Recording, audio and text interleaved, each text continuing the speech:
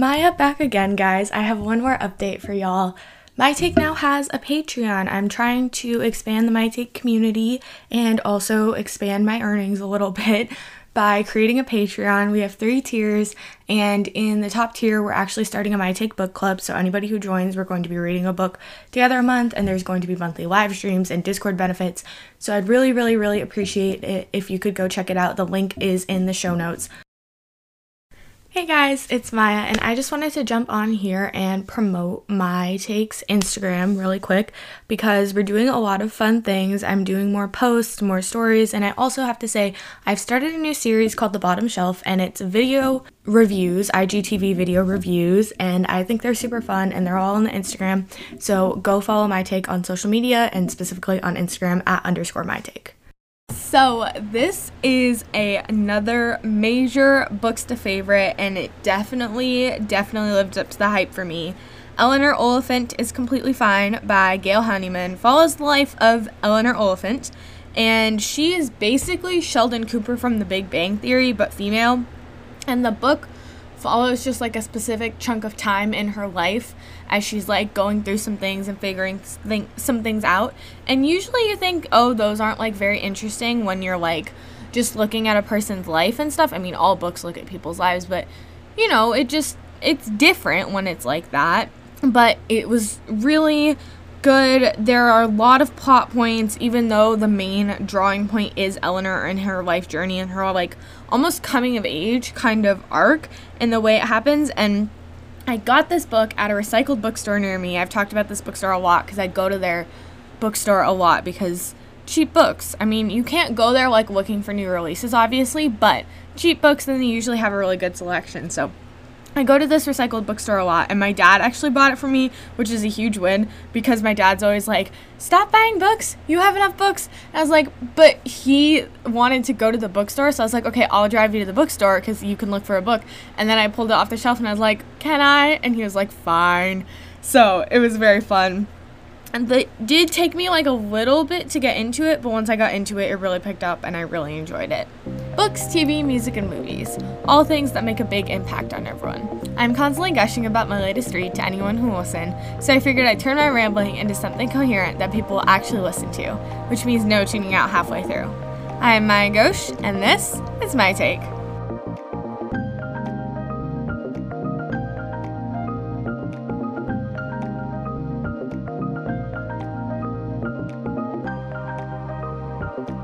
So, as always with a book, we're going to start with a little bit on the writing. And like I said before in the intro, it was like being in Sheldon Cooper's head.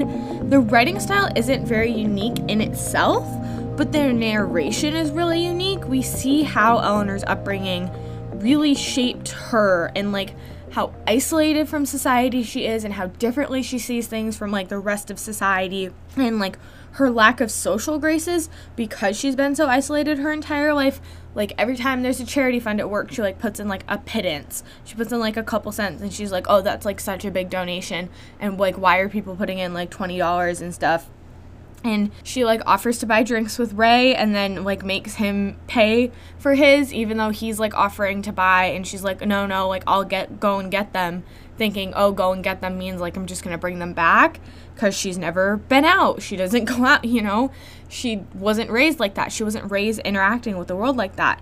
And she shows up either like without a gift to dinner parties or like with a really shitty weird gift. So you see like her lack of social graces because of this like severe intense isolation she had as a kid, and it like makes you feel for her. But then it's also like you see her inner monologue, especially with the things like the donations, where it's like, why haven't you figured this out yet too? You're a little annoyed because you're like, a couple cents is not doing anything. Like, you have the means, you earn decent money, why are you not adding more to this? So it's this really weird dynamic.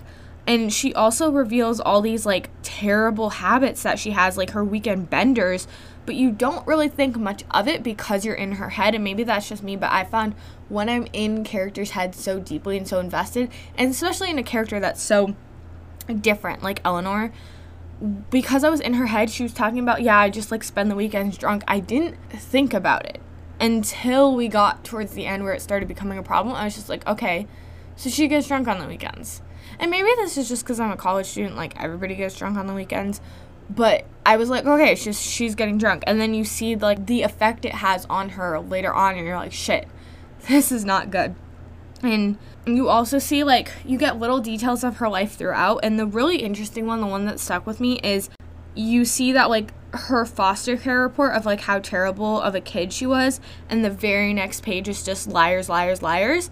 So it's like you see this, like, inner conflict come out too. And it's interesting how it's written, because, like, I like how Gail Honeyman did that. She, like, had this whole thing, and then it was just one page with those 3 words. And it's like not everything was like that. It's not like a book that you would say strays from traditional writing style.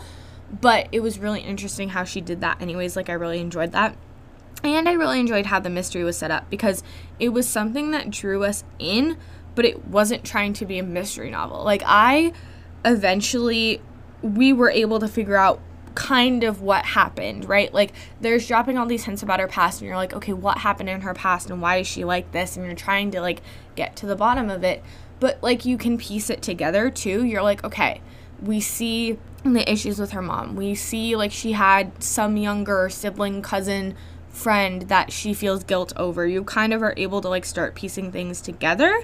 But I wasn't losing interest because I was piecing things together, because it wasn't a mystery novel. That's the thing. I think the novel does what it's supposed to do very well, and that we're just being a deep dive into her. And then we have also this, like, little bit of intrigue, but that intrigue is more of the intrigue that we have with Eleanor than it is an intrigue of, like, a major plot point. But that being said, I didn't figure out that her mom had died, right? Like, that kept me intrigued too, because I was like, shit, her mom died. So this entire thing of, like, the Wednesday phone calls that have been so pivotal to her life and her schedule and her mental state have been made up, and, like, this, like, psychological response that she has. So I was like, holy shit. Like, there was definitely things that, like, kept us wanting more. And I'm not a super slow burn person, but I liked the slow burn aspect of it, because I so desperately wanted her to, like, move through her mental state and move through into a better mental state. But that does take time, and so I enjoyed that we got to see the stretch of that time and the stretch of her actually, like, starting to get better. So, like, I really like the writing. I think Gail Honeyman did a great job. My one gripe is that this book was published in 2017, I think. And I get that you're in the UK. I think it's in Scotland, I'm pretty sure. But it was in 2017. There's no excuse to still be using the F slur as a word for cigarettes. Use cigs, use smokes, use some other word. But, like, culturally, what's the word? Like, true to the culture in Scotland or not, you as an author can make the decision to not do that and not further perpetuate, like, that. So that was my one major gripe with the writing. It doesn't come up a ton, but it came up enough where I was like, no, don't appreciate that one. So that is all I have to say on the writing. Now we are going to get into the plot. To kick this off, we are going to start with her whole, like, love of my life thing. I hated this. This should be no surprise that I hated this. I hate insta-love. I hate when rom-coms are easy. I hate when people have, like, year-long crushes and never do anything about it. And, like, not year-long crushes where you're, like, friends. Because I feel like friends to lovers is a little bit different, because there's that barrier of not wanting to, like, mess up the current relationship. But with year-long crushes, when you, like, don't even talk to the person, you're just, like, pining after this image of them that you have in your head for a year, don't appreciate that. So, like, all of this was just a no for me, because she suddenly just decides that, like, he's the answer to all of her problems, and makes so many, like, not drastic, but significant life decisions based on it. Like, she gets her bikini waxed, and then you see another one of her, like, social grace things, because she gets super mad at the woman when it's not what she wanted, but it's what she asked for, because she couldn't figure out in her brain, like, it wasn't working together in that way. And, like, she gets a makeover, and she is buying a bunch of clothes and stuff, and she's, like, trying to fit herself into this box of what she thinks he would like, even though she doesn't know him or his life or what he would like. And it wasn't fun. I didn't appreciate it. She also gets a little, like, stalkery with it, because she, like, goes to his apartment and looks through the people, and she, like, goes to the gig and stuff, and, like, she sees him in Tesco's and then tweets him, and it's just, like, a whole mess that didn't make sense. And I could never follow her thought process, because you see in a lot of different things when she's not really understanding things or really falling into like the typical movements of society, you start to understand it because she's had this like lack of social interaction in her life. And so you're like, okay, I don't think the way you do, but I can see why you've gotten to the way that you're thinking. With him, I was just like, why? Like, I couldn't see why she was fixating so hard on him in this like fantasy blip of an idea that they could be together and they could be like the answer to all her problems. So I was so happy when she realized she was being dumb and she moved on from him. That was the best. Now, since we have covered that and that is out of the way, we get to talk about the Sammy thing. And I really liked this. I like that we see how it provides her a community with this, because she's out with Raymond, and we will get into Raymond. That is the last thing I'm going to do before we wrap up this episode, is we're going to discuss all things Raymond. But she's out with Raymond, and they have to help Sammy to the hospital, and we see Eleanor getting stuck into this thing, because it's like she's with Raymond, so she has to follow some sense of social norms, because she is with somebody else. There's some form of social control there. Social control! My professor's never going to listen to this, but my sociology professor, we've been talking about social control, and now he used it in a podcast thing. Go me, I'm learning something in college. That was a tangent. Anyway, so there's some form of social control on her, so she has to do things. So, like, she takes us shopping, so she has to, like, come back to the hospital. And when she comes back, they finally get to meet Sammy, and he's, like, on the mend. And it's Eleanor's birthday, even though she doesn't freaking remember that it's her birthday, which is another, like, very sad thing that we learn about her childhood, where she, like, never had birthdays and stuff. And she starts to, like, integrate with his family a little bit. Like, Laura does her hair, and she's going to all these events. And going back to Laura doing her hair, I live for a hair transformation. Like that, is it Variety Planet, Vanity Fair, the Hair Me Out series on YouTube? Like, love those. Really want to dye my hair again, but I need to, like, let my hair chill and let it go back to being healthy. So live for a hair transformation. I loved that for her. I was so excited. Like, I'm not a huge fan of, like, nerd girl takes off her glasses and is suddenly hot, but I do live for a hair transformation. So, like, we see all these positive things that are coming out of Eleanor being involved in Sammy and Sammy's life and Sammy's family life. But then he had to go and die, and I was so sad, because I was like, she was finally starting to, like, be happy and have this community and have this family and have this love.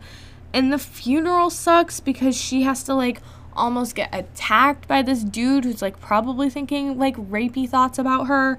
But then, you know, obviously Raymond comes in and saves the day. But before this, we've seen Raymond, like, I think making out with Laura, or at least, like, very, like, cuddly hanging out with Laura. And so there's, like, weird feelings there.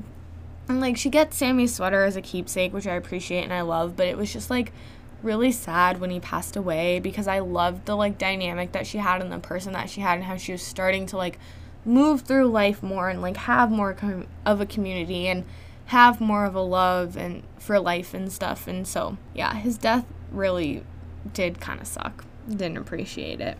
But that is all I have to say on the Sammy thing, because the last thing we're going to talk about is the Raymond thing. Oh, she goes with him to meet his mom, and it's, like, really good for both her and his mom, which that's always a good sign. When the parents like them, or, like, the best friend likes them, you know it's good. Especially when it's, like, the parents never met. I love when that happens. It's so funny. I think it's so stupid, but it's so great when, like, the parents never met a significant other of, like, the love interest, but the love interest brings the main character back as a friend, and the parent is like, oh my god, I really like her, like, you're so great, and then they start dating, and the parent's like, yes, I'm fully on board with this. Like, love when that happens. But she meets his mom, and they start to, like, open up. They're weirdly, like, very open but very closed off with each other, because very early on in their relationship, they're opening up about, like, their past dating lives and, like, their exes, and Eleanor is very open about, like, her abusive relationship and that being the only relationship that she was in. So it's weird, because we see this, like, openness but this closed offness from both of them, but especially from Eleanor when she's, like, closing off an entire part of her mind to this, like, tragedy that happened when she was a kid. And rightfully so, because those memories are so fucking painful. But you also see she's, like, candidly talking almost like, oh my god, what's the word? Not crass and not cordial. I feel like it starts with a C, but it's not candid. Where she's just, like, talking super openly and super, like, chilly. Like, chill's not the word I'm looking for, but she's, like, very easygoing with talking about this. She's just, like, stating it as if it were a fact. But then she's, like, so closed off. So it's, like, an interesting dynamic from the very beginning between the two of them. But then they start going to lunch, and, like, they're opening up even more about their problems. And she starts to get jealous of Raymond and Laura, which, like, I like that we start to see, like, more emotions coming from her rather than just, like, going to work, going home, and getting drunk. Like, we start to see, like, she can be jealous. She can do all these things. She gets a promotion, and she's, like, talking to Raymond about it, and Raymond encourages her to take it, and she takes it, and it's super great. And they, like, drink and cuddle at Raymond's after the funeral, which I appreciated. But, and this is kind of just generally talking about the plot, too, not specifically to Raymond, but after she realizes how, like, dumb she was being with the musician idea, all she does is, like, chug vodka and contemplate suicide, which really, really sucked. For some reason, I thought she had, like, been, like, not kidnapped, but I thought somebody was in her apartment telling her, like, either chug vodka or I'm gonna pick a way to kill you, but it was just, like, her own internal monologue, which made it worse, and it just sucked and was so sad. And I appreciated Raymond so much in that moment, because I love that he was, like, slowly starting to bring her out of her shell, but you really see the depths of, like, how much he cares for her in that moment, and cares for her platonically in that moment too, because at this point there's been no, like, romantic interest, which that's the thing I loved about them too, was they were rightfully slow burn. Like, you needed to see, especially with Eleanor and who she is,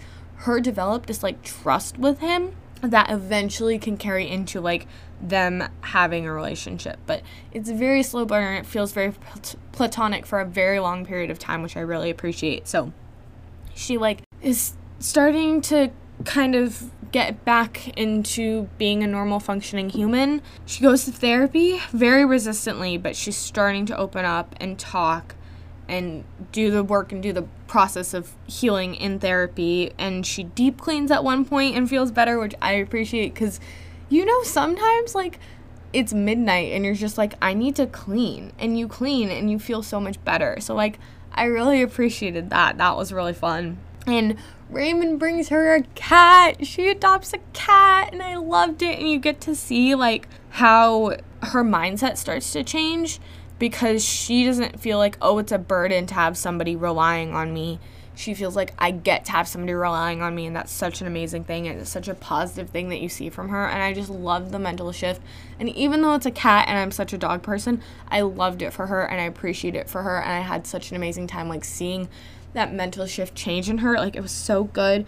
And she finally starts to, like, get rid of her mom's voice in her head, and she starts to liking her own voice, and she's like, shit, my voice is actually nice and kind and gentle to me, and it's not this, like, rough, terrible, horrible woman. And she goes back to work, and it goes super well, and Raymond gets to be there for her when she finally wants to, like, figure out her past, which, like, her past.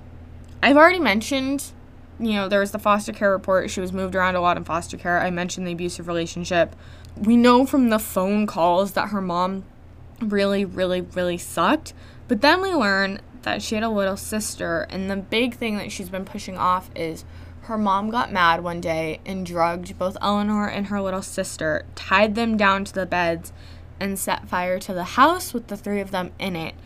And her mom and her sister died, and Eleanor felt so guilty for not getting her sister out, and felt guilty, like, she had a lot of survivor's guilt too, with the fact that, like, she wasn't supposed to survive that. She was tied down and drugged. She wasn't supposed to, like, be awake and get herself out. But the big thing with this is that her mom died in the fire. So these Wednesday phone calls, and I've already kind of talked about this, but these Wednesday phone calls that was so pivotal in driving her mental state and driving her self-esteem into the ground and terrorizing her and making her feel so insecure and unloved have all been in her head, which is insane. It's also insane knowing that she basically had to go into witness protection program and change her name and all of that because of the horrific tragedy that happened to her. So, like, seeing her past really sucks, especially with it's like we've built up to this moment and then suddenly all of this realization comes crashing down on us and you're like, shit, finally everything started to make sense, but she's starting to get her life back on track.